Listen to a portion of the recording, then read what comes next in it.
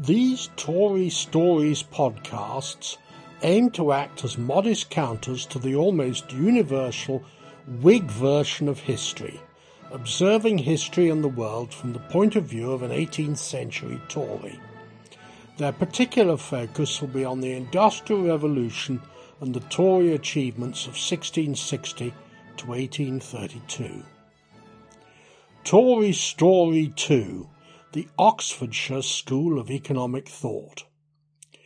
Lord Liverpool's economic policies, applied at the crucial point of the Industrial Revolution's economic takeoff, were remarkably successful, producing a century of unprecedented economic growth. This podcast will trace the development of the School of Economic Thought, predominantly growing within the 17th and 18th century Tory party that animated those policies. It will show that the rural county of Oxfordshire, not the university, produced that school, which I've therefore christened the Oxfordshire School. The Oxfordshire School's principles were quite distinct from the Whiggish view of Adam Smith and William Gladstone that became known as classical economics, though they share some elements with both that and the later Austrian school. Furthermore, many of the Oxfordshire School's principles were developed well before the publication of The Wealth of Nations. In summary, the most successful economic policies in world history, in terms of their long-term global effects, can be traced back in their origins to before the English Civil War and the idyllic Oxfordshire village of Great Tew. First, a brief primer on Liverpool's economic policies. Overall, they were an amalgam of classical and Austrian economics, albeit adopted in many cases before either of those theories were promulgated. Property rights were sacrosanct, the most important economic principle. Free trade is good, but revenues from tariffs and excises are even better, since they fall primarily on the well-off. Corn laws work. They assure food security in wartime and protect agricultural workers from impoverishment, thereby raising wages all round and encouraging the use of technology. Free trade does not work in extreme circumstances, such as the British famine of 1800, when Jenkinson and Liverpool combined to allow state bread production from imported grain over the protests of free trade purists. Bubbles inevitably occur because of foolish investment derived from excess money creation. They should be deflated if possible and should not lead to bailouts. Here Liverpool anticipated the Austrians. The banking system should be local and atomized, and riskless savings vehicles should be separated from risk-taking bank lending. Overall, rentiers should be encouraged, not euthanized as Keynes wanted to do. Paper money should be issued only by privately owned banks, not by the government or state-controlled central bank, and should be anchored by a firm gold standard. Modest cash payments or food handouts for poor relief are economically beneficial because they reduce the downside risks of working-class enterprise. Anything beyond this, for example, a 19th century workhouse system set up by the 1834 Poor Law Amendment Act, is expensive and almost certainly cruel and damaging. To see where these economic policies come from, we need to visit first the idyllic Oxfordshire village of Great Tew in the decade of the 1630s, before the disputes between King Charles I and his parliaments descended into civil war. In that decade, the manor house at Great Tew was occupied by Lucius Carey, 2nd Viscount Falkland, a wealthy aristocrat who inherited large Oxfordshire estates on the death of his father in 1633. Falkland was a remarkable man. Edward Hyde, later Earl of Clarendon, wrote later that all mankind could not but admire and love him. At Great Tew he assembled a circle of theological and political thinkers which Hyde, one of their number, described as a college situate in a purer air. Apart from Falkland and Hyde, the group included John Selden, the foremost legal thinker of his time, Gilbert Sheldon, who became Archbishop of Canterbury after the Restoration, the poets Abraham Crowley, Sir John Suckling, and Thomas Carew, and Edmund Waller, a poet and politically moderate politician who served in Parliament intermittently for 60 years from 1625 to 1685. The Great Tew Circle, following the doctrines of Richard Hooker, the Elizabethan theologian, propounded a rationalist approach to religion and opposed the somewhat intolerant and very corrupt government of Charles I, although they remained royalist. They differed from time to time on religion and other matters, but consciously took the view of Cicero and Erasmus that such differences should not mar an underlying friendship and might lead to truth. Economics was peripheral to the Great Tew group, but they strongly opposed the royal monopolies that hampered the economy under the early Stuarts, supporting freedom of domestic trade. An example of the kind of monopoly Great Tew objected to was the new soap monopoly of 1632. A group of well-connected courtiers of Charles I had invented a new kind of soap, which they claimed washeth whiter.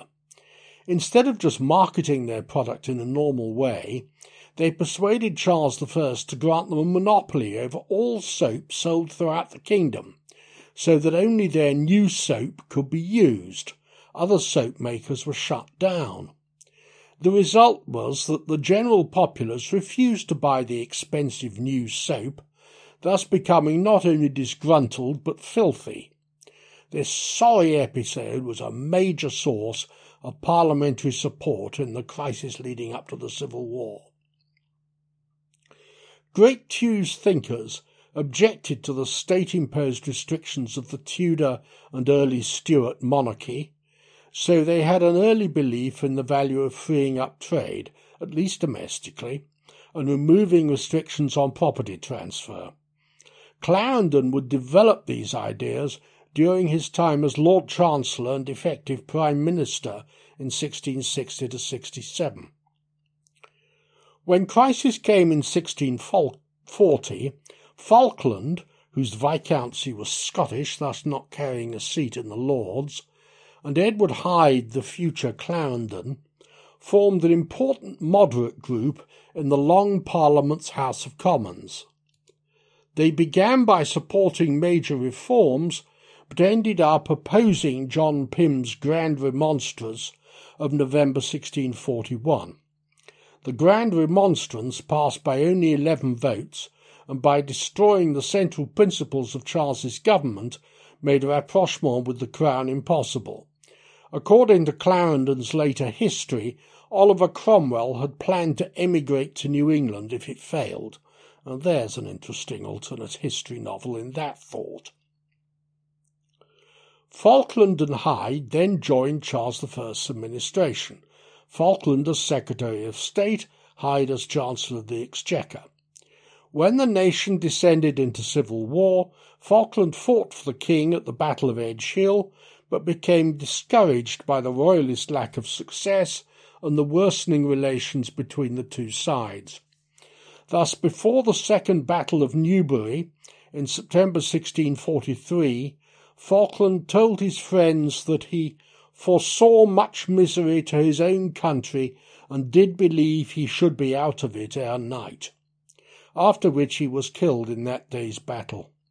His influence lived on, however, both as a romantic example of the perfect cavalier gentleman and as an intellectual mentor to Hyde, the future Clarendon, who, although 2 years older, was less rich and from a less elevated gentry background, so saw Falkland as his mentor as well as his friend. As a romantic hero, Falkland was much admired by the Victorians. Sir John Marriott, in his 1907 biography, described him as combining in no ordinary degree the intellectual luxuriance of the Greek and the moral austerity of the Puritan. His principal importance to later generations, however, was the intellectual impetus which he and the great Tew circle gave to his friend Hyde. Clarendon, Hyde, was also an Oxfordshire man. His seat was at Cornbury, 8 miles from Great Tew. As Lord Chancellor from 1660 to 67, he set up the Restoration constitutional settlement and pushed Britain in an entirely new direction economically towards an industrial revolution in the future. Later, through his second son, Lawrence Hyde, Earl of Rochester, he was the inspiration for the Tory party of 1678 onwards. Finally, his History of the Great Rebellion, published after his death, is generally regarded as the greatest work of history written in the 17th century. Clarendon's new economic ideas appeared immediately after the Restoration, with the Convention Parliament's passage of the 10 Years' Abolition Act 1660. This eliminated many feudal dues and service obligations that had been due to the Crown. More important, it eliminated the feudal restrictions on landholding, making land an asset that could be freely bought, sold, and mortgaged. By this means, it freed up enormous amounts of capital that could be used to finance industrialization. In creating a free market in land, this act gave Britain an advantage that France, Spain, and the Holy Roman Empire all lacked even a century later. To replace state revenues from eliminated feudal dues, Section 14 of the 10 Years' Abolition Act also imposed an excise duty on tea, coffee, sherbet, and chocolate. By shifting state revenues to these new sources, Clarendon performed a vital service for the country's fiscal future. Most previous taxes had been fixed in amount, so vulnerable to inflation and failing to increase as the country's population and prosperity grew.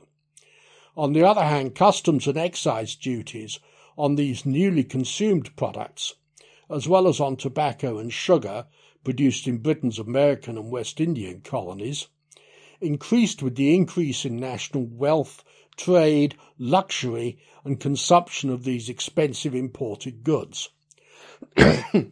These new revenues formed the basis of Britain's taxation system until the 1840s. By 1792, customs and excise duties were producing 69% of Britain's revenue of £18.7 million, itself some 15 times the revenue in 1661 in pounds whose value had changed little. The burden of this new system fell primarily on the luxury-consuming wealthier classes. The revenues it produced were naturally buoyant as wealth and trade increased. Clarendon also reformed the coinage, producing the first milled coinage whose edges were machine-stamped, reducing the ability to debase the coinage through clipping. He reformed administration, removing internal duties and stamping out the monopolies that had persisted in Charles I's time, despite the 1624 Statute of Monopolies. This made internal trade flow smoothly, unlike in France, the Holy Roman Empire, and other countries where internal duties persisted. Clarendon's reforms are those of a practical statesman, with little backing of economic theory. He was aware of Thomas Munn's mercantilist theories, but adhered to them only to the extent they improved state revenues, his principal aim. Economic theory followed in the writings of the merchant and statesman Sir Dudley North. North was another Oxfordshire man, being MP for Banbury, close to the North family seat at Roxton Abbey. North was the youngest son of 4th Baron North and made a modest fortune as a merchant in Turkey, becoming the Levant Company's chief representative there. He thus had a detailed, hands-on idea of how international trade worked. He returned to London in 1680 and resumed a mercantile business where he had a sharp eye for foolish speculations. As his brother Roger said in his biography, "I have often heard Sir Dudley say, 'Run away from great bargains,' so I doubt he would have made but an indifferent South Sea merchant." It's referring to the South Sea bubble, of course. North was nominated Sheriff of the City of London in 1682, where he was initially beaten by the Whig candidate, but installed by the King. In office, North presided over the juries that condemned the Whig martyrs, William Russell and Algernon Sidney, to execution for their involvement in the Rye House plot to assassinate Charles II. He was then, through the influence of Clarendon's son Rochester, who was at that time Lord Treasurer, made Commissioner of Customs, where his skill with accounts enabled him first to eliminate several frauds in the customs, and then, at the request of Rochester, to prove that the books for the farm of the hearth tax revenues were also fraudulent. After the accession of James II, North was elected chairman of the Ways and Means Committee in the 1685 Parliament. Here he rejected the land tax proposed by the Whigs, and instead imposed modest customs duties on tobacco and sugar, both colonial commodities whose consumption was rapidly increasing. However, he failed to prevent an excessively lucrative arrangement by which the goldsmiths could bring bullion into the treasury and have it coined into money by weight, which at times of low bullion prices was inflationary.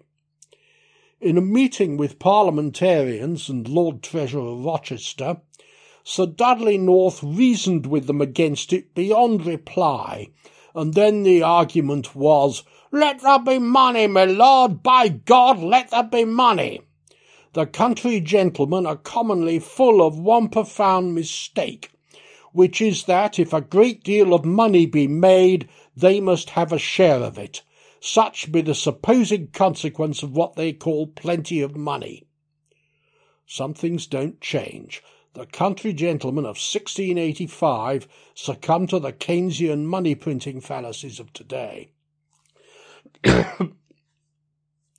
North's main contribution, however, was his 1691 pamphlet Discourses upon Trade, the earliest classic of free market economics, 40 years before Cantillon and 85 years before The Wealth of Nations.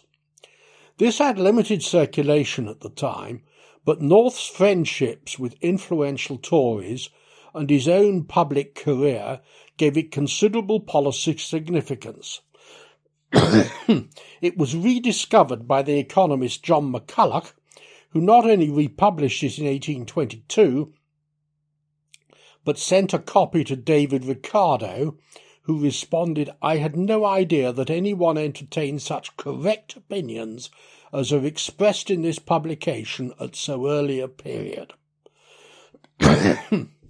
North believed that interest rates and trade should both be as free as possible, and summarised England's economy of 1691 as follows. In process of time, if the people apply themselves industriously, they will not only be supplied, but advance to a great overplus of foreign goods, which, improved, will enlarge their trade. Thus the English nation will sell unto the French, Spanish, Turk, etc., not only the product of their own country, as cloth, tin, lead, etc., but also what they purchase of others, as sugar, pepper, calicoes, etc., still buying where goods are produced and cheap, and transporting them to places where they are wanted, making great advantage thereby. North also anticipated Mandeville's 1714 fable of the bees. The main spur to trade, or rather to industry and ingenuity, is the exorbitant appetites of men, which they will take pains to gratify, and so be disposed to work when nothing else will incline them to it. For did men content themselves with bare necessities, we should have a poor world. North ends by condemning sumptuary laws, restrictions on trade, and other government interference. Thus we may labour to hedge in the cuckoo, but in vain, for no people ever yet grew rich by policies, but it is peace, industry, and freedom that brings trade and wealth, and nothing else. I couldn't have put it better myself. The phrase "no people ever yet grew rich by policies" should be forced recitation for every Keynesian or Marxist economist, and indeed every politician, until they understand it. North's great-grandnephew, Frederick Lord North, was Prime Minister from 1770 to 1782, and Chancellor of the Exchequer for 3 years before that. He was a noted expert in economic matters, remaining Chancellor of the Exchequer throughout his administration. While reading and patronising Adam Smith, he brought Sir Dudley North's economic ideas into his administration's policies, and would have gone further had it not been for the American War. North gets blamed for the loss of the American colonies, but while you cannot give him more than a small share of the credit, the crucial take-off phase of the Industrial Revolution happened mostly during his 15 years in charge of economic policy. The Duke of Grafton, his boss as Prime Minister from 1767 to 70, was more interested in horse racing. Well, what do I mean by that? Didn't the Industrial Revolution happen during the 1780s under the younger Pitt? Well, no, it didn't. James Watt's rotary steam engine, the first steam engine that could power machinery, was introduced in 1783, and of course it changed the world. But the Industrial Revolution was about a lot more than one improved model of steam engine, and in any case Watt's condenser, his other great advance, had been invented in 1769. The 1760s and early 1770s saw 4 major changes that together caused economic lift-off. They were a sudden doubling in the annual number of patent applications between the 1750s and the 1760s, an explosion in the number of local country banks that for the first time gave ordinary people the ability to finance small local businesses, an outburst of great industrialists that between them caused the economy to surge. Josiah Wedgwood, John Roebuck, John Ironmad Wilkinson, Richard Arkwright, and Matthew Boulton all made their first and most important advances in the 1760s. And finally, the first great wave of canal building. The Bridgewater Canal, completed in 1761, had shown the way, but the canals getting parliamentary approval from 1766 to 1770, all designed by James Brindley, and mostly forming part of his Grand Cross scheme to link the Trent, Mersey, Severn and Thames rivers, revolutionised Britain's transportation system. They made it possible for the first time to move bulky goods long distances and thus created a true national market.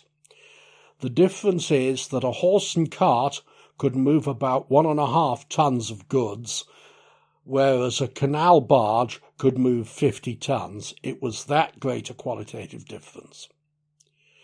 The American War slowed development down, as wars generally do, because they make private sector finance more expensive and difficult to obtain. But the Industrial Revolution was already in full swing before that war started. The first serious outbreak of machine-breaking, factory-burning Luddism occurred in 1779. those machine burners, the worst outbreak of which occurred at Richard Arkwright's Birkacre factory in Lancashire, were protesting against the effect that industrialisation's greater efficiencies appeared to have on job opportunities. In reality, the textile industry was in a downswing because of the war. In summary, North may have lost the American colonies, but he helped to give Britain something much more valuable, industrialisation.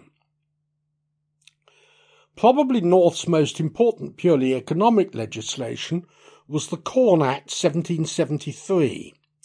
The steady rise in British population from around 1740 had now almost eliminated the grain export surplus of the 1740s, so that the trade was approximately in balance, but fluctuating sharply from year to year. Elizabethan laws had forbidden grain speculation, preventing the market from working properly. So North decided to eliminate those laws and move to a freely traded system. However, exports would be forbidden and imports freely allowed when the corn price was above 48 shillings per quarter. That was roughly equivalent to the paper money 80 shillings per quarter of Liverpool's 1815 law, and the reverse when the price was below that level. While this would make grain on average more expensive for British consumers, eliminating the cheap grain bonanza of the 1730s and 40s, it would support agricultural incomes and through labour market competition raise nominal incomes outside agriculture. As the economist Thomas Malthus was to point out to Liverpool in 1813-14, this had two advantages. First, with imports prevented when grain prices were low, the country would be more self-sufficient in time of war, since the maximum possible amount of land would be kept in cultivation. Second, the Corn Law's effect of forcing up wages would ensure that British labour was relatively high in cost compared with that of foreign countries, and that would encourage the substitution of labour by machinery. This latter effect was a major contributor to Britain's industrial advancement. It's generally agreed among all economists that Britain's high cost of labour was an important advantage, making substitution of machinery for labour more immediately profitable in other countries. The early steam engines were very inefficient, so you had to have a large advantage for steam to make them substituted for labour. An additional second-order effect of higher grain prices was to raise the price of land, making it easier for proprietors to mortgage their land, as had the Duke of Bridgewater to pay for his canal. The low land prices of the 1740s discouraged such ventures and other industrial investment. North's Corn Laws and Liverpool's own Corn Laws of 1815 were a product of their Oxford School economic thinking. They were not simple free traders and certainly did not favour ultra-low labour costs, as many disciples of Adam Smith were to do, particularly in the 19th century. The following year, vitally important legislation for a relatively new industry was the Life Assurance Act of 1774. This for the first time introduced the concept of an insurable interest, so that it became illegal to take out life assurance on a third party without a legitimate economic interest in that person's life, while the maximum sum assured would be the amount of that interest. This stopped all the gambling and third-party assassinations that had taken place with the tontines and annuities of the 1690s, making life assurance a respectable investment for the middle classes, thereby greatly widening its scope. After North fell, his ideas did not die. They were carried on by his colleague and friend Charles Jenkinson, who became President of the Board of Trade in 1786 and as first Earl of Liverpool, the father and mentor of the Prime Minister. The Jenkinsons were also an Oxfordshire family. Charles was brought up at Shipton under Wychwood, about 4 miles from his Jenkinson baronet cousin's family seat at Walcott, which itself was close to Cornbury, Clarendon's Place, and thus 8 miles from Great Tew.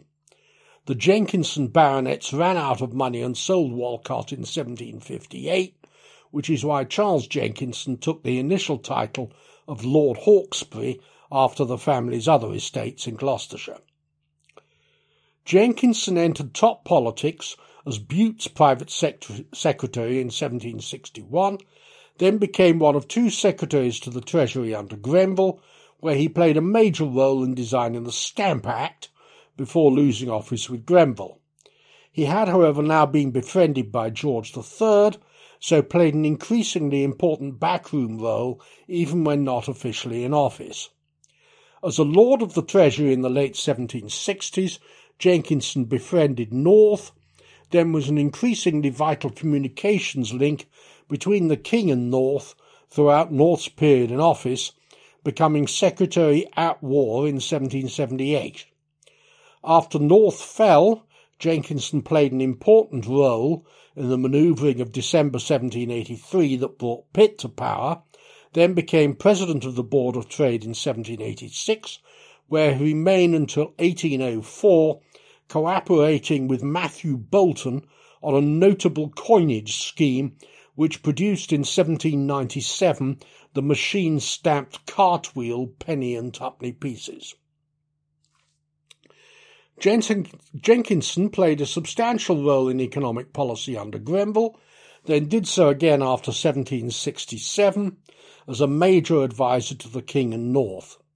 Out of office in 1782-84 and initially resisted by Pitt, he was an even more important economic policy maker from 1786 on, pulling Pitt's government in the direction of Toryism, to which it was firmly attached after 1787 or so, and providing a sceptical grown-up-in-the-room voice to Pitt and his other young Adam Smith acolytes, all 30 years younger than Jenkinson. Jenkinson and North both derived their economic policies from the Oxfordshire School of Economic Theory. They were influenced by Adam Smith, who published The Wealth of Nations in 1776, but unlike Pitt were not wholehearted acolytes of Smith's free trade theories, believing, for example, that customs duties had an important role to play in financing British governments.